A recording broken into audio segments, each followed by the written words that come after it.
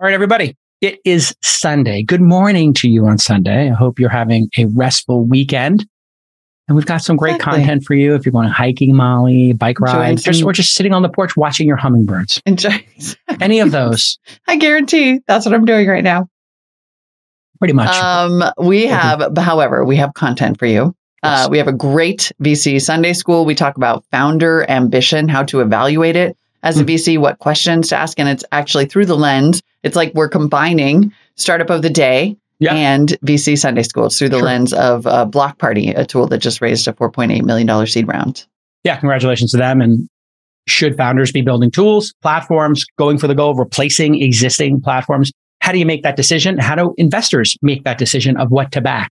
And we go through all the permutations of how VCs, seed investors, and founders think about this topic.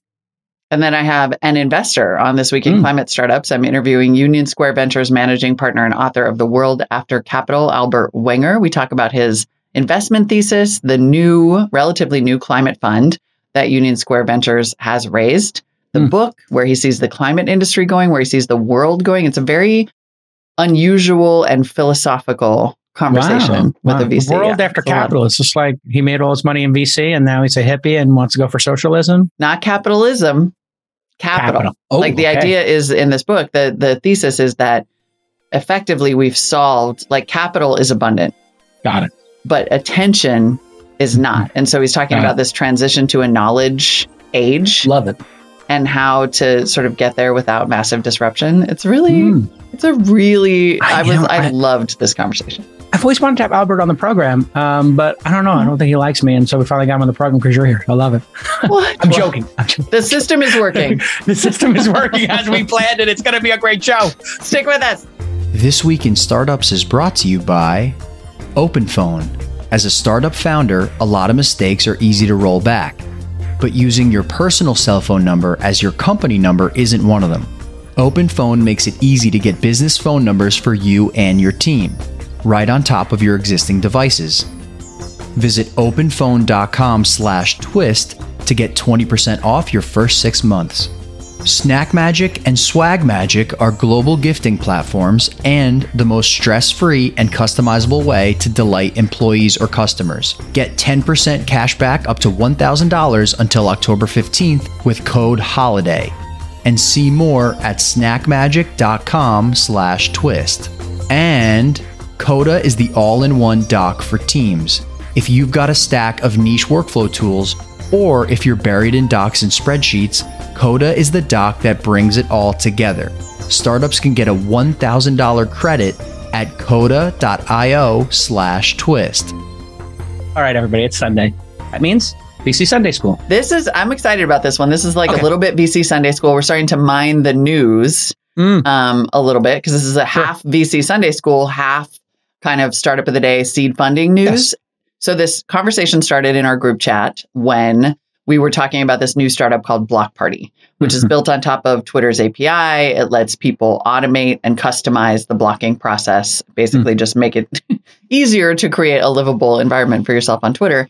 Yeah. So Block Party raised a $4.8 million seed. It was developed by this engineer, Tracy Chu. And Jason said, in response to this, a nice interface on Blocklist is a great start. Maybe you'll find 1,000 people who will pay $100 a year for it. But then you said she should just build a competitor and go for the gold. And my initial response was to be like, well, yeah, but building on somebody else's network effects is a really straightforward path, which is not what a VC should say. Right. So Tracy's awesome. She's been an advocate for, and was just early on to this problem. So congratulations on raising the money, and the product looks awesome. Yeah. I want to use it. Yeah. When you look at a problem on the internet, you can look at the problem of okay, there's a group of people I don't want to have to associate with in a social network. Great. That's a real problem. And here's a very elegant solution. Twitter has block lists, but they probably haven't updated the technology in 5 or 10 years. So a block list, for people who don't know, is if Molly had blocked 50 people who were harassing her, she could give me that block list. I could upload it. And then I wouldn't have to go manually through blocking all these. I know this because they put me on their block list. And all of a sudden, a bunch of people said, I can't see your tweets anymore. I was like, I I think you blocked me. He's like, I didn't block you. Oh, I used a block list. So these block lists, like they serve a purpose where if Twitter can't keep up with the brigading, whatever it is. So awesome. And I do think like tools, if you look at tools, whether it's Buffer, social media tool, we've invested in them. We had Littlebird, Radian6. There's a bunch of tool companies out there. So tool companies can become platforms, and that's a great path. And maybe that's the path that she has in mind. But when you have such insight like she does on what's wrong, sometimes trying to fix, I don't know, the internal combustion engine, as an example, the time it takes to make it more fuel efficient, to lower emissions, you can work on the muffler, you can work on that stuff, and that's all fine. Sometimes you say, you know what, maybe I'll just make a new car. Maybe I'll make a new form of transportation. Maybe I'll do something even more disruptive. So that's a lot of money, $4.8 million. I think, if Tracy started with the tools, and sometimes I tell this to other founders, well, can you even solve this problem on Twitter? And now you've got the risk factor of being on Twitter.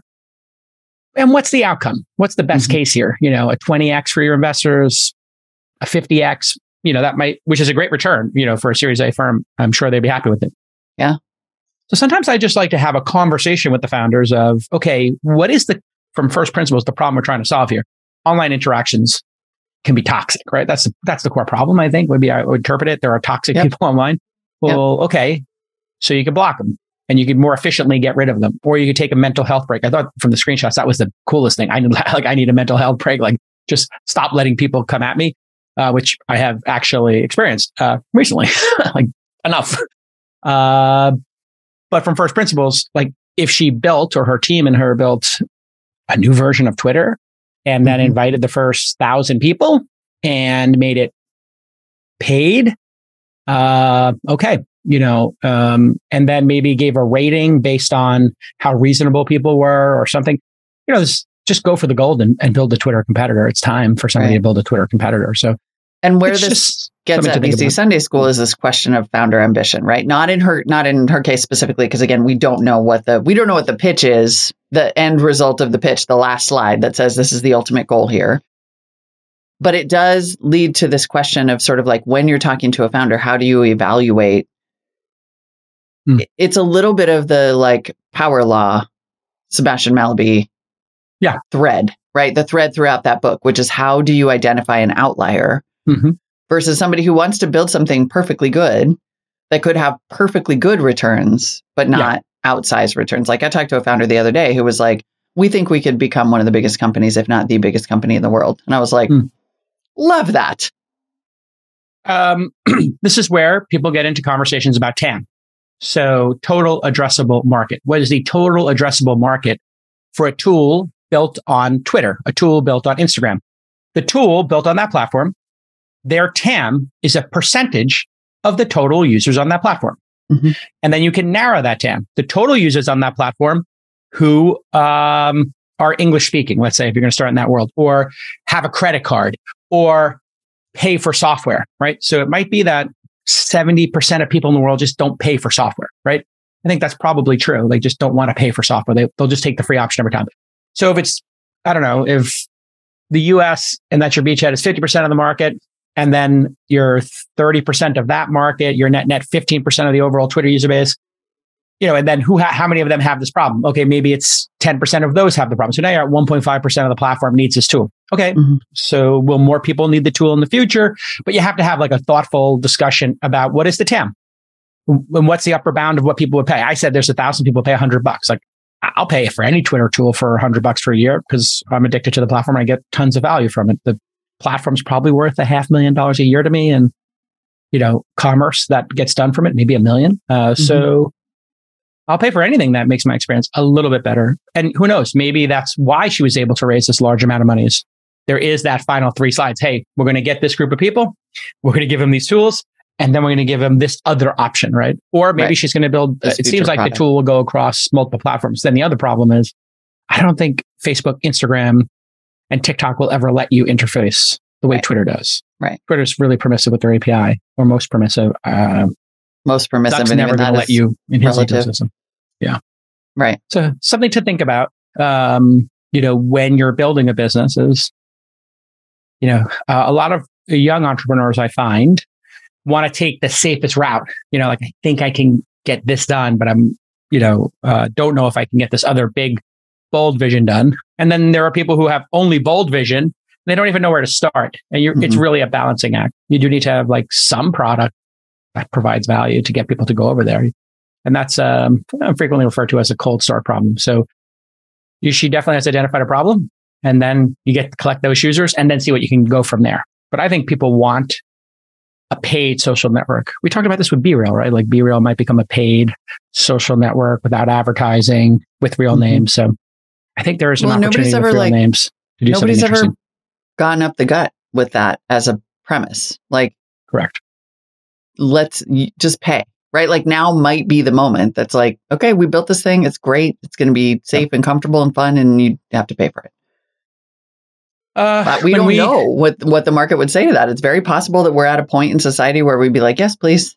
I'll be delighted to do that. LinkedIn is as close as we have with real names, I think. Yeah, Facebook, LinkedIn would be the two. LinkedIn, then Facebook, probably. In terms of like 80, 90% are probably real names. Yeah. Considering it's the other way on most platforms. All right, everybody, on the phone today is OpenPhone's founder, Darina Kulia. Welcome to the program, Darina. Thanks, Jason. Great to be here. Now, what mistakes do most founders make with phone numbers in their startups? Great question. First one is they use their personal phone number for their business. And it's an easy mistake to make because you don't necessarily think about it much. You incorporate your company, you put your phone number, there's all these forms you fill out. It very quickly goes from being your personal number to being the number for the company. And when that happens, there are all these data aggregators and all kinds of services that take your number and put it everywhere. Yeah. Suddenly now there is this uptick in spam text messages. It's the worst. Yeah. And people just wonder, like, how are others getting my number? Well, let me tell you, you put it in different places and it kind of snowballed from there. So that's the first mistake. Yes. The second, which is initially as a founder, you're the salesperson. You're the only sales rep. And then you hire a first sales rep. And sometimes founders let that person use their personal phone number. Oh, no. That number, the data, everything that happens is just fully belongs to the sales rep. And if that person leaves, you lose the entire history with your customers. Yeah. And then what if that sales executive goes to a competitor? Exactly. Yep. Okay, everybody. Twist listeners can get 20% off any plan for their first 6 months at OpenPhone. Just go to openphone.com/twist. If you got an existing number, they'll port it right over for free. Head to openphone.com/twist today for 20% off. When we invested in Uber, I tell a story in my book. There was a VC who was like, you know what? Too hard. Just sell, dispatch software to cab companies and charge them $10K a year, charge them $1,000 per car, per driver per year.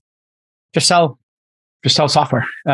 Reasonable to look at it and say that, right. But I mean, too hard is a real thing. It's really, really hard to know. Like, are there Jason's rules for like, how do you know when something is legitimately too hard? Like, there are certain things where we're like, operationally, that's too hard.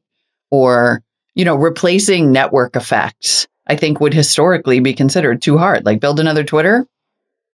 Here's the thing. If you have a plan to build a great Twitter, there might be half of investors don't want to go on that journey. Half might be intrigued by it. And you only need one to want to go on that journey. 1% of investors want to go on that journey. You need only find the 1% of the, couple of thousand VCs who write seed checks out there to say yes. So there's, if there's 3,000 legitimate seed partners in the world who could evaluate your deal, syndicate leads, whatever, who could put $1 million in, $3 million in, whatever, that means there might be, I don't know, 30, 40 of them out there who would do it. So it's up to you as a founder to find the investors who want to go on that journey. Yeah. For a tool company, you typically find a lot of angels who want to do it, and then you don't find VCs who want to do it because VCs have gone down the tool route. And, vertical tools very quickly get to $1 million in revenue and then don't get to 10. Buffer, in fact, got to a decent amount. Buffer app, which I love, publicly puts up their revenue. And people were going hand over fist trying to invest in this company, including me in the early days, because it was such a great social media tool. Buffer allowed you to authenticate 50 different accounts and put in a tweet. And you could schedule them ahead of time. You could also do repeating ones. So every Sunday you could say, hey, check out VC Sunday School. Here's a link to the YouTube playlist. And the playlist doesn't change. So that goes out every Sunday night. Great. Except then Twitter banned the use of like repeating tweets.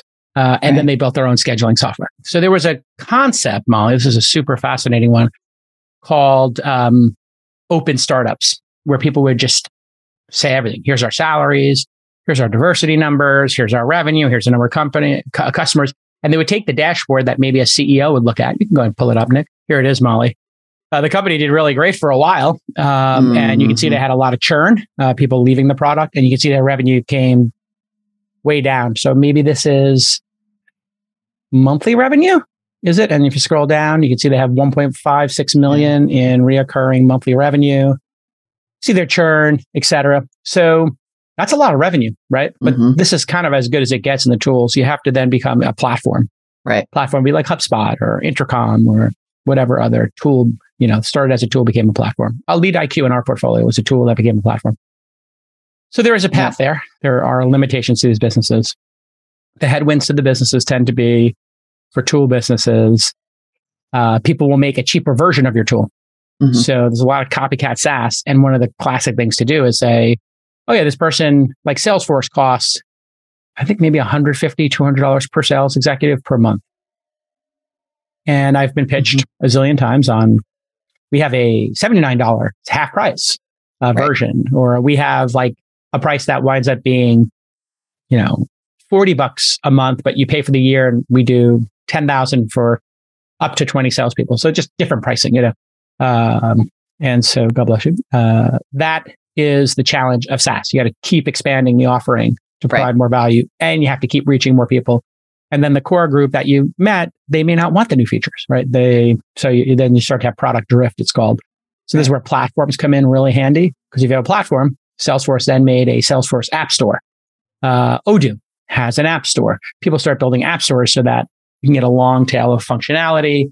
Then you start taking some of their revenue. And when you're a platform like that and you have an app store, revenue can scale, ideas can scale. So these are all things VCs have to keep in mind, and founders. But I think there are some seed funds that would love to do tool companies all day if they can get in at the right price. And then there are some funds that are like, why would we waste time on a tool company, right? We've seen the pattern before. And this is where pattern recognition starts to hit. And so I've been training our team at our investment meetings. Hey, if the founder's smart, they've got customers who love their product, they're making money, it's growing. In the early stage, do we need more? Because entrepreneurs are not static, they're dynamic. They're pretty dynamic, aren't they? So a lot of times entrepreneurs will start hitting these headwinds, roadblocks, limitations of their first business model, their first thing. And they'll say, hey, we're hitting a ceiling. Oh, newsletters are great, but they're only going to get us to a couple million in revenue. We should start doing some live events. And, maybe we should have a social network where people talk about the news. That's what I did at Inside. It's like, okay, the newsletter business, I can see where that's going. Okay, the events business, that's doing great. But we need something between those two. So I created Inside.com as like a social network for business people and I'm literally in the process of trying to crank that flywheel while having millions of dollars in advertising revenue for the other two products. And it's hard, but because the question for every entrepreneur who's building is what's next, right? Yeah. And sometimes what's next, what could disrupt you, and how can you disrupt yourself? Yeah. Basically either you're going to, who said that recently? Bob Iger said it in conversation with Kara Swisher at the Code conference last week. I just caught up on that interview. It's pretty good, actually. He's like, we can disrupt ourselves or we can get disrupted.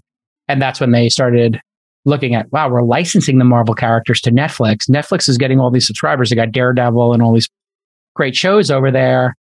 Maybe Punisher, whatever. Maybe we should make our own shows and have our own subscriptions. And they had the headwind in their business of, well, we already have this.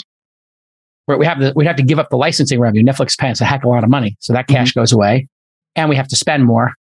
And we have these people who resell ESPN and our other channels.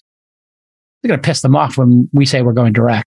And so they had to time it. So sometimes timing is important. Every detail is important. Probably always. Every detail is important. Well, some more questions so on it's this? Interesting, actually. No, I was going to say, actually, this question of tools that help you program social media is a big part of this week's interview on This Week in Climate Startups. Oh, really? It is? Yeah. So it's like a really nice segue. What segue? Because I talked to Union Square Ventures managing partner and author of The World After Capital, Albert Wenger. Oh, smart. And yeah, super smart. This book is so interesting. And one of the things it talks about is how all platforms should be programmable by the user. Like you should, effectively have like a bot that can interact with these outlets on your behalf. And that includes banking and includes whatever it is. Like you should be able to program it to work for you instead of waiting for the algorithm to force things on you. Hopefully he's been talking to Tracy Chu, but it's also a super interesting interview about his investment thesis, the book, and then where he sees the climate industry going because Union Square Ventures closed last year, $162 million climate fund. And so he's got some really interesting ideas about where climate investing is going. It's like a great conversation with a legend. I was super delighted. Who, by the way, side note, uses Linux. Yeah, there's a lot of those weirdos out there. It's still happening. It's still happening. I couldn't believe it. I mean, with the browser, you can, if you have a Chrome browser, a decent browser, that's all you need. You can use any operating system and get 99% of the web done. I mean, I was addicted to Chrome, and the only thing that broke my Chrome addiction was Zoom. If Zoom could have figured it out, I would have still been on Chrome right now. But Zoom does not support Chrome, and Zoom became so big. But I was using Chrome at the office for everybody. Man, did everybody get more focused? And then Chromebooks? Are you talking about Chromebooks, you mean? I had what's called a Chrome box. Chrome OS. Chrome OS and what's called a Chrome box. You put the Chrome box on the back of a wide monitor, Molly. Productivity goes way up. People fought me on it first, and they're like, oh my God, this is like the most elegant, simple operating system. Yeah. No apps, nothing crashing, no iMessage, iPhoto grinding your machine to a halt. Yes, please. It was so dope. I really would like to get back to it, but that we had a company on that makes a laptop that you can swap out the parts for, like chiclets, so you don't have to throw your laptop away when you're done with it. You just switch out a bunch of like little ports. So if you wanted to put a memory card reader in, or a new USB standard comes out, you could put it in. Your Thunderbolt changes, you put a new one in, a new hardware. And they just came, I think, what was it called, Nick? The Foundation laptop? It was incredible. And so they just came out with a Chrome version of it that Google is officially supporting. So Framework laptop, a shout out to them. So they do Windows, they do Linux, they do all kind of stuff, but they're now doing a Chromebook. So I may buy one just for the fun of it. I loved Chrome, the efficiency of it. Yeah. All right. Can't wait for this interview. Idea. Anyway, it's great. Fantastic. It's a really great, super old school, interesting interview. All right. I want you to beat the holiday rush this year with Snack Magic and its newest partner in crime, Swag Magic. Snack Magic and Swag Magic are global gifting platforms. It's a stress-free and customizable way for you to delight your employees or your customers. They use software to help recipients build their own snack or swag stash. And all you need is a recipient's email. You don't need their shipping address, right? Because that's always a little bit creepy. People are like, oh, I want to send you something, J-Cal. And I'm like, I can't send it to our office because we don't have one anymore. I don't want to give my home address and have that out there. You understand. Snack Magic is going to help you stand out from the crowd this holiday season because gifties can choose from thousands of amazing snacks, drinks, office supplies, and now branded swag options, so you can delight your hardworking employees or all those partners who are spending money with you, right? And in fact, we've used Snack Magic with our employees, and we're going to use Swag Magic this year for the holiday season, just to say thank you to folks. Whether you want to delight one person or 1,000, Snack Magic makes it easy. All you need is their email address. Get 10% cash back, up to $1,000 until October 15th. They want you to get ahead, and they want you to use the code HOLIDAY.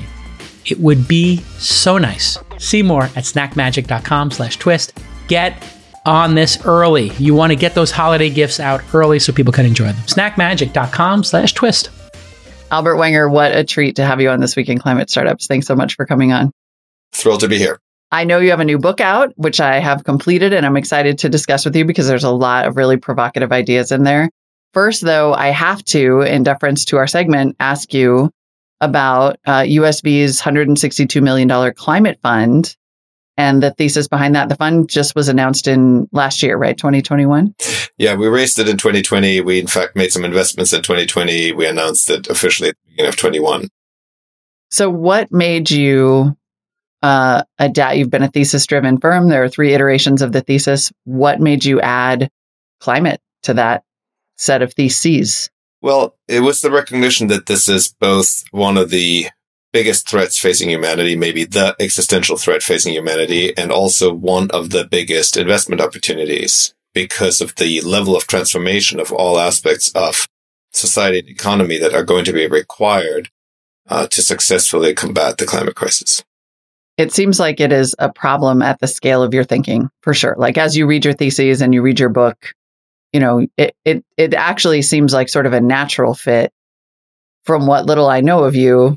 Yeah, it is. I mean, I think the surprising finding in 2022 is that many people still don't have a grasp on the severity and the progression of the climate crisis. So I still talk to people who are like, yeah, that's going to be a real problem for my children. I'm like, no, this is a real problem for you now, today.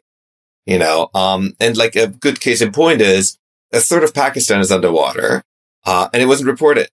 Right. We had a Category 1 hurricane cause the largest flooding in the history, with Fiona, just now. And it sort of makes the news, but then the Queen's funeral takes back over like within a nanosecond. And so the biggest surprise to me, and to us at USV in all of this really is that we were in a way the first sort of big brand name firm to have a dedicated climate strategy. There've always been sustainable and climate firms that have been at it for quite some time. But in terms of sort of the big firms that made a lot of money in the digital revolution, we were the first to have this separate thesis. And the big surprise wasn't for us so much that we thought it was logical to do, but rather how many people still think this is kind of a future problem and maybe that it's actually not as big a problem as it clearly is. One thing that I find particularly interesting about your thesis is that you invest in both mitigation and adaptation, which is somewhat, when I started actually covering climate solutions as a journalist before becoming an investor, it was through the lens of adaptation and resilience, which has been a little bit of an underreported piece of this and certainly underinvested. I only know of one other firm that invests in adaptation. And it's not that easy to find adaptation investments. And there's some people who are sort of saying, well, you're just investing in the demise of the planet. But I think the reality is we're so far behind that a lot of adaptation will be required. And we had some existing adaptation investments also in the fund. So, for instance, we're investors in a company called Gotenna that makes mesh networking, and it was started after Hurricane Sandy. Because a lot of our infrastructure, our communications infrastructure, is heavily centralized. And when cell towers go down, your phone becomes kind of a paperweight / very expensive flashlight. And so we need solutions, for instance, like Gotenna that provide mesh networking. So we had some exposure to this idea of adaptation previously. We have one adaptation investment in the current fund, which is a company called FloodMap out of Australia. Very apropos given the flooding in Australia and elsewhere in the world, which is one of the most rapidly accelerating negative impacts of the climate crisis are these flash floods that are taking place all around the world. So we'd like to make more adaptation investments. We've blogged about that, and we're actively looking for them. So if you are an entrepreneur working on some aspect of adaptation, please come to us. A good example of this is there'll be way more cooling needed in the world. For instance, in places like India, there are parts of India where it just gets too hot to stay alive without cooling. And that's going to become more common in India. It's going to become much more common elsewhere in the world. Right. And it can't be cooling in the way that we think of it. It can't be air conditioning.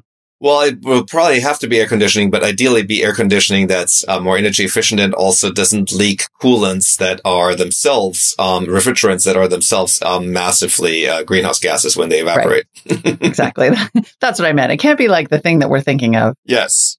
Yes. It is possible, for example, to build an AC with CO2. So if the CO2 leaks, you just have more CO2, which is bad, but it's not terrible compared to some of the refrigerants currently in use. Right. Exactly. And then speaking of those startups and entrepreneurs, tell us, remind people what your stage is. And so with the Climate Fund, we're targeting sort of very early stage. For us, that generally means, often either the first institutional money in or maybe there's some pre-seed institutional money in, usually means that there's something that you can look at. So it's not just a napkin. So we don't do sort of pre-seed deals. So there's some work, but this could be, for example, bench scale work, if it's a hardware. And what's interesting is that we've taken a really global approach with this. We've invested, I mentioned Australia, but we've invested in India, we've invested in Africa, we've invested in Europe, and we're also technology agnostic. So, we've invested in electrification of transportation, but we've invested in nuclear reactors, we've invested in drawdown. So this is a climate thesis fund. It's not a specific technology. It's not like, let's say, a hydrogen fund. Right. It's opportunistic in that way. But it sounds like you are open to pretty hard tech, to commercializing R&D, maybe? Oh, absolutely. The climate crisis is a physical problem, and it will require physical solutions. It is not going to get solved by software. It doesn't mean that software won't play a role. For instance, many of the startups in our portfolio that make hardware use software extensively to simulate the hardware. So a lot of them are doing a lot of development in silico before they ever build any real hardware. But it is a physical problem. It needs physical solutions. So does that mean you're biased toward hardware a little bit? The bulk of the investments in the fund are hardware investments, yes. Yeah. What do you say to, I think investors there are a lot of new climate investors in particular, and existing investors who felt burned by the first time around, who are a little gun shy about that, who are saying, that's a way to light money on fire. I'm not saying I'm quoting Jason. I'm just saying I've heard him say it. Well, look, I sort of think that, first of all, as always, we're sort of standing on the shoulders of giants, right? So the people who invested in the green tech bubble, it was because of their investments that we now have very cheap solar. It's because of their investments that we have very cheap batteries. They got those industries onto the cost curves that they're now on. Also, some of those funds made money. Not everybody lost money. And then so much in the world has changed. We're so much deeper into the climate crisis. The public recognition that it is a crisis, that it requires government action, is higher than it's ever been. The amount of debt financing available globally for it is higher than it's ever been. The amount of equity financing coming in is higher than it's ever been. So I think it's a fundamentally different point in time, but that doesn't mean that, it will work this time. Now, should it not work, I think we have in some ways bigger problems than the fund's not working. So. Yeah, definitely. Has to work. And well within our 10-year fund timelines, in my opinion. The timeline, the fund life structure should not be an impediment. Well, the fund life structure is sort of a very arbitrary concept in any case. We just exited our last position from the 2004 fund. We have lots of positions in the 2008 fund. And so all the life of the fund just means is that's when you stop guaranteed getting fees, and you have to go to your LPs and say, look, we're doing a good job. There's a lot of value in the portfolio. Keep paying us fees. But this idea that the fund life, there's somehow like, oh, you've reached the end of life and now you have to liquidate all your positions. That's just not how it works. Now, Of course, if your fund goes out of business, that's a different story. But, for firms that have continuity, the fund life is just more or less a somewhat arbitrary number. Right. And should not be an excuse to make a hard. These are hard investments, but like you're saying, some elements of them were de-risked by what came before. And then the risky parts, that's just the job. Exactly. That's a perfect way of putting it. It doesn't matter how great your startup talent is if you can't click in as a team and work together. Startups are not an individual game. You need chemistry. And when you use CODA, C-O-D-A, it keeps everyone in sync. It's the doc that brings everyone together. One doc to rule them all. And CODA works right out of the box. It's fully customizable, and it has amazing templates for anything. You want to create a wiki for your team. You want to onboard new hires remotely. You want to adapt quickly to changes in this crazy environment. Well, all your data, your plans, your objectives, your strategies, they'll all live in CODA. And all of your favorite tools integrate seamlessly with CODA. You can pull in data, you can push out updates, you can do all this really interesting scripting and no-code work, and you never leave a CODA doc. And if you want to see how amazing CODA is, you need to check out thisweekinstartups.com/JTrading. That's right. CODA and one of their team members helped me pull live data in from the stock market and then tell you how much money I've lost JTrading this summer. It's a little rough time to start JTrading, but I do appreciate that they made me a beautiful document that I can use and share with the audience. To take advantage of the special limited time offer just for startups, just sign up today at coda.io/twist. they'll give you $1,000 in startups credit on your first statement. That's it, man. You see how people do it here on This Week in Startups? Give you $1,000. They want to support startups. That's why the name of the show, This Week in Startups. That's Coda, CODA.io for $1,000 off. Well, let's turn our attention to the book, because obviously it ties into this larger thesis and it's just a fascinating read. It's called A World After Capital, in which, and I'm quoting you, capital is no longer scarce, but attention now is, that we're making this transition to a knowledge age. Can you sort of break down the high level concept for us? Yeah, so when I use the word capital in the book, I mean physical capital. This is machines and roads and buildings and so forth. When I say it's not scarce, I don't mean the opposite of scarcity isn't immediate abundance. It's what I call sufficiency. So meaning we have sufficient capital to do the things that we need to do. The issue is, are we pointing the capital at the right things? And that's determined by our attention. And so to tie these two parts of the conversation together, we're not paying enough attention as humanity to the climate crisis quite yet. And so as a result, we're not pointing enough of our physical capital at solving it. When we do point our physical capital, of which we have so much, at something, we can do amazing things. I mean, a good example of that is Chinese building entire cities, basically in the space of a year or two. So our ability to build things is quite phenomenal. It's the question, are we building the right things? Are we pointing capital at the right things? And that is determined by attention. And there we are very far off. And so the thing that's holding us back as humanity isn't how much capital we have. We can always need more physical capital, and we will build more physical capital. But what's really holding us back is we're not pointing our human attention at the right problems. Right. Problems and opportunities for them.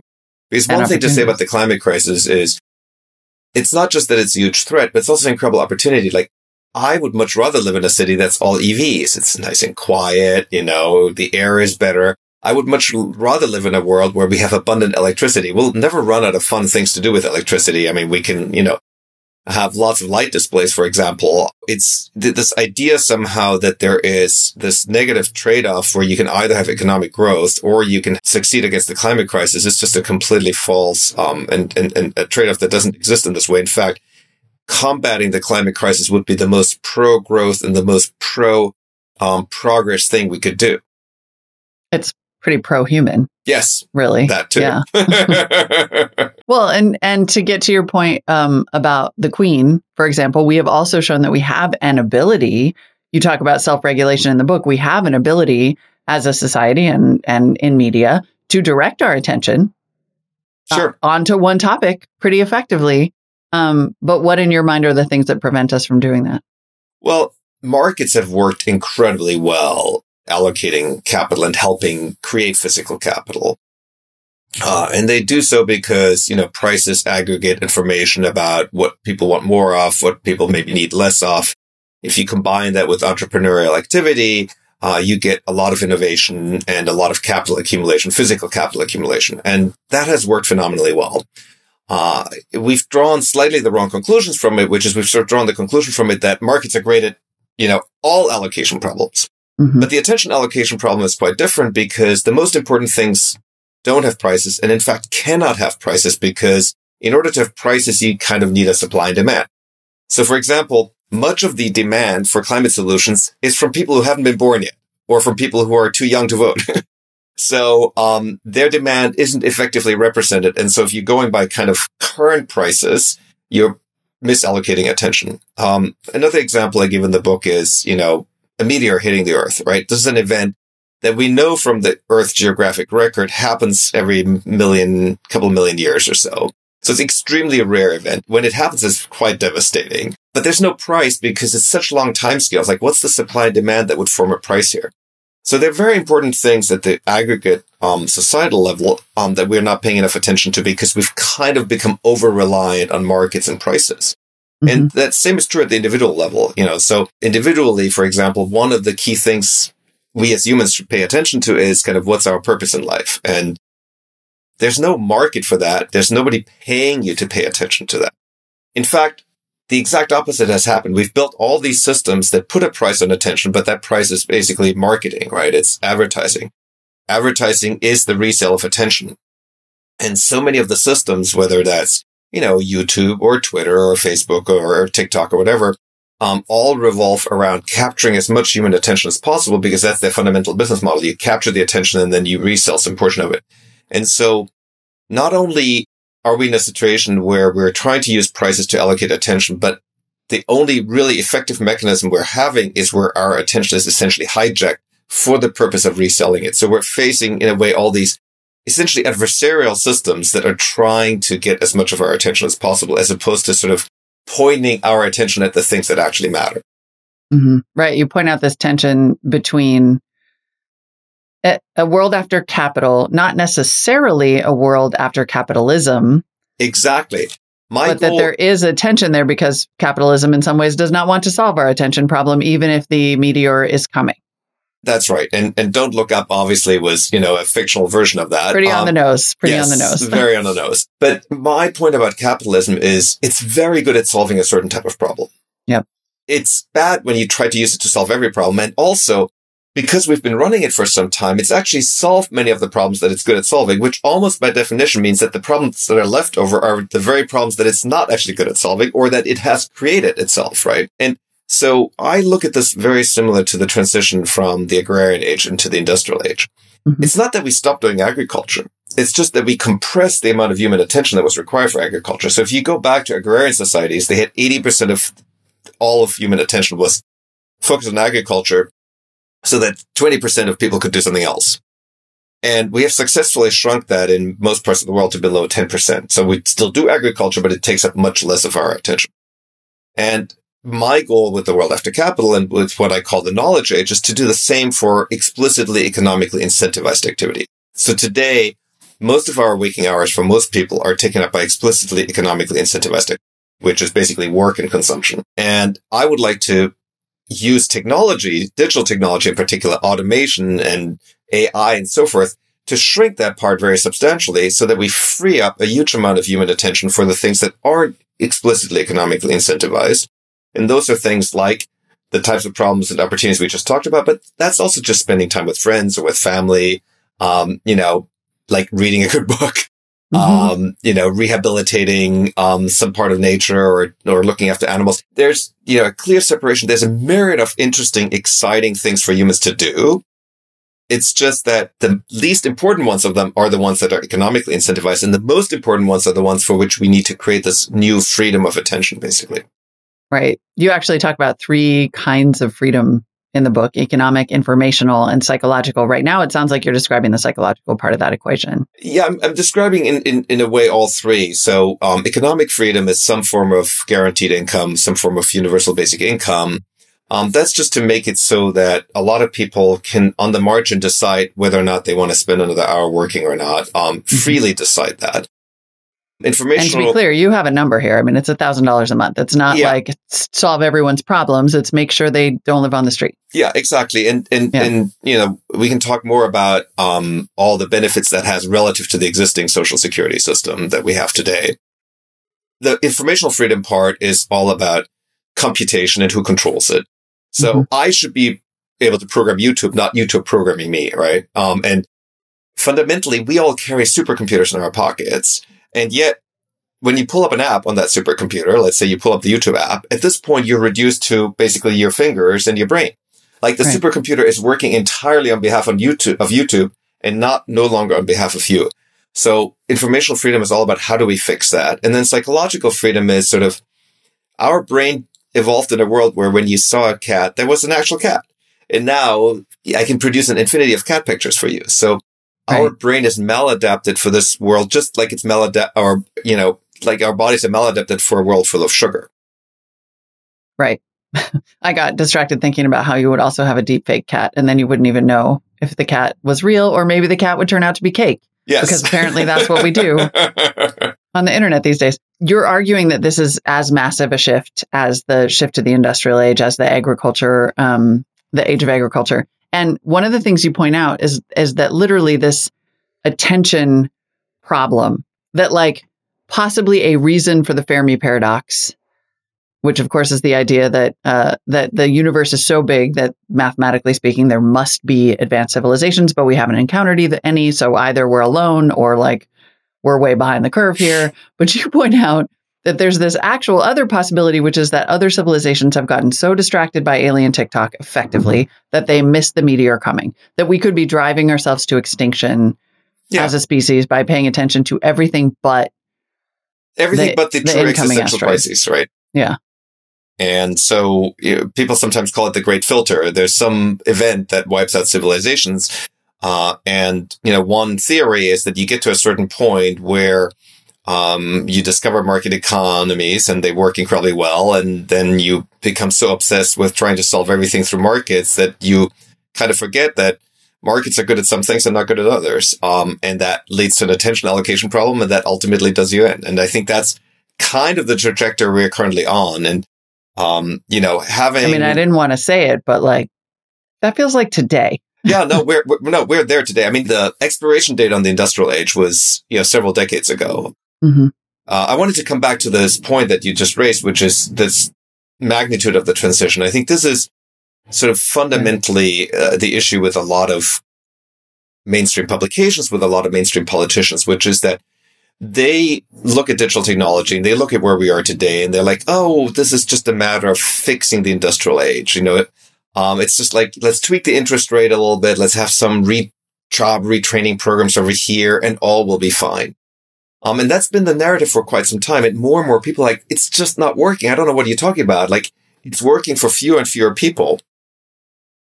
And so much of the world after capital is about, no, this is as big a transition as when we went from being hunter-gatherers to the agrarian age, as big as when we went from the agrarian age to the industrial age.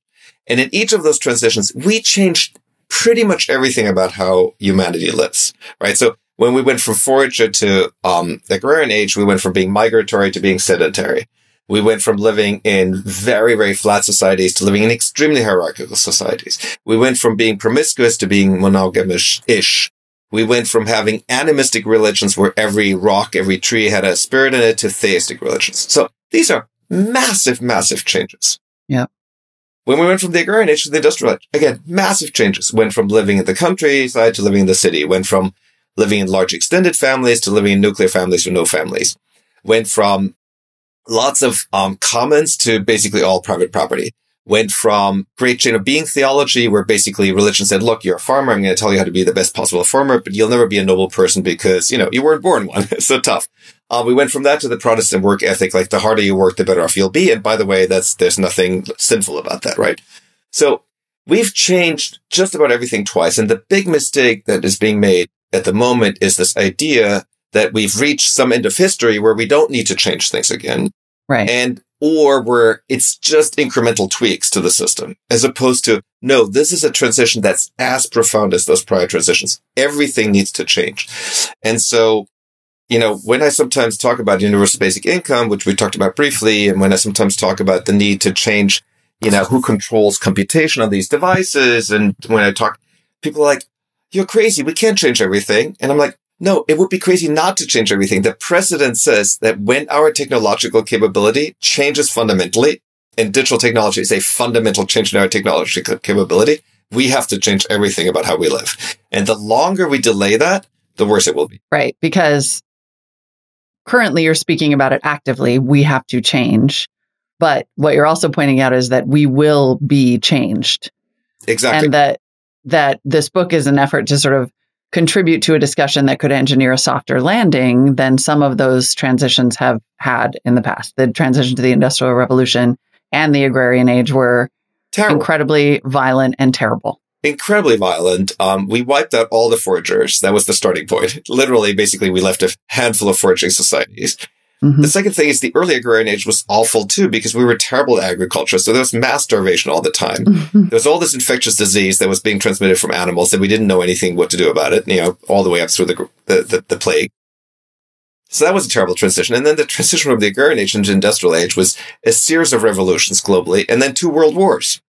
We didn't really fully exit the Agrarian Age until the end of World War II. So we have 2 examples of really horrific transitions. And now that we're midst transition, there is the hope that maybe we can sort of read history and be like, oh, no, we should be doing this proactively. I would say that, the jury's still out. I think we could still do it proactively. I still am optimistic that we could get our act together. But there's also this other narrative where we just are so far behind on the climate crisis and continue dilly-dallying. And so what's going to force all those changes will be the climate crisis as it unfolds and as it gets really, really bad. And in we're getting small previews of this, like, a third of Pakistan being underwater. Yeah. Which makes to bring us back full circle, which makes the attention part of this so important, because at this point in history, we have all the knowledge that we need. We literally this is the access to the world's information and all of the history that you're talking about. And the only excuse for not getting it right would be not paying attention. That's exactly right. Yeah. And it's a hard problem because you're faced with adversarial systems. So it's easy to spend hours on YouTube watching the wrong things. It's much harder to spend hours on YouTube watching the right things. I mean, YouTube is this perfect example of there's all the most amazing content on there. You can get everything explained from, general relativity to how to fix your dishwasher, right? And YouTube is also Neo in the Matrix. I mean, it's all there. And YouTube is also full of the craziest conspiracy theories, the most, trying to get people riled up, and turn people against each other. To make money. To make money. Right? And that's the capitalism part of it. Yeah. And so the challenge is, how do we change the structures in such a way that we ourselves can get the best out of YouTube, and aren't forced the worst onto us? And that these three freedoms that I describe in the book, they all strengthen each other, right? So psychological freedom is knowing that this is happening and knowing how to calm down your brain and knowing that you have more control over your brain than you're led to believe, right? But that takes practice, and you need to make the time to practice that. Informational freedom is, let me program YouTube, not be programmed by YouTube. And then economic freedom is sort of like, let me free up as much of people's attention as they want to basically learn something new, right? I mean, if I wanted to learn something new, a new skill, or if I wanted to just, dive deep on that particular topic, do I actually have enough free hours that I can allocate, as opposed to saying, oh, the computer is telling me another shift on a job, that's basically a job that actually a robot should be doing. Right. Or it's a life or death situation. I have to keep doing this job. The computer told me, and this is how I get my health insurance. Yes, exactly. It's not optional. Yeah. It is easy in times of such an interesting high-level philosophical conversation about incentives and the direction of humanity to forget that you are also a venture capitalist, not usually in a profession that people associate with. Asking these large questions about the nature of capitalism, like, I wonder, how does all of this thinking inform you as an investor? Much of what we have invested in at Union Square Ventures over the years is actually very well aligned with the thinking in the world after capital. So our current investment thesis, for example, for the core fund is all around broadening access to capital, knowledge, and well-being. Mm-hmm. And yes, we have in the past, invested in things like Twitter. And I still love using Twitter, but I would love for me to be able to program Twitter. Again, I don't want Twitter's algorithmic feed. I would like my own algorithm to be able to select what it presents to me from Twitter. Yeah, talk about quickly. I do want to go back to, because I love the idea of a bot for all. It was very like Neil Stephenson. It reminded me of a Diamond Age. Yes. This idea that you would have an agent, a digital agent, acting on your behalf to do the things that you want. Yeah, online. I believe basically all systems ought to be programmable, right? So meaning Twitter ought to have an API, Facebook ought to have an API, Amazon ought to have an API. Anything I can do in the app, I should be able to do programmatically, so that I can have software that acts on my behalf, that represents me. Right now, literally, as I said before, when you hit an app, you're reduced to your thumbs, and while you have a supercomputer at your command. So basically, just trying to invert the power balance. And by the way, all of these apps run on APIs. It's not like companies would need to build anything new. The API is already there. And there's also ways to deal with the economics of this. You could say to anybody, look, if you want to use Twitter programmatically, there's a monthly subscription fee, and that's roughly what the ARPU of a free user is, right? So I do think all of these are manageable, and we are seeing some areas where regulators have gotten this right. Open banking initiative in Europe is a good example of that, where bank accounts have to come with an API. And so your bank can't really lock you in by saying, set up your bill pay over here. And by the way, you'll never migrate it because it's way too much work. Mm-hmm. If I can have an API, I can have my bill pay set up, and I can layer new services on top. So there is both precedent for that, and there is a way to do this that would fundamentally change the innovation landscape, would let us innovate on top of these systems, as opposed to having these systems sort of be the end state of what computers do. Right. So really, in essence, you are exactly the type of person that a venture capitalist should be. It should be our job to say, how do we disrupt the system? How do we be adventurous, add venture capital? Yeah, it's a pro-innovation stance. It's a stance that says there isn't an end of history for society. There isn't an end of markets. And that any time that you get to a situation where large companies dictate the pace of innovation is kind of a bad outcome. And that's where we are today. The book is called The World After Capital. It is available for free. Digitally for free. And I was I know I got it because I have Kindle Unlimited, but I wasn't sure if that was like a real... Well, somebody uploaded it to Amazon. That wasn't actually me. I have to sort of figure out. It's totally fine because I want the book to have distribution. The whole idea of the digital copy being free is that as many people can read it as possible. And then if you want a nicely bound and typeset version, you can pay for that. Albert Wenger, thanks so much for the time. Where else can people find you should you want them to, especially if they have these wonderful adaptation and mitigation ideas? I'm just Albert Wenger on Twitter, and I'm albert@usv.com. Albert, thanks so much for the time today. What a great conversation. My pleasure. All right, everybody. Thank you for listening. What a week. What a week. Oofa. What a week. And more to come. More to come. Who knows what next week will bring? We do know one thing, though, which is that we'll have another crypto roundtable on Wednesday. So that you can count on. Bank on that. You can bank on that. You can bank on Lon on Thursday. Yes, this week in streaming. And we'll have caught up on Andor. So that's your homework. There should be 3-4 episodes out. So we'll talk about that. Who knows? Maybe Molly will actually get back in and watch House of the Dragon. Like Megan Thee Stallion. I'm going to do it. I'm going to do it. I can do this. I need to woman up and watch House of the Dragon. I'm going to do it. Why not? All right. We'll see you tomorrow. Bye.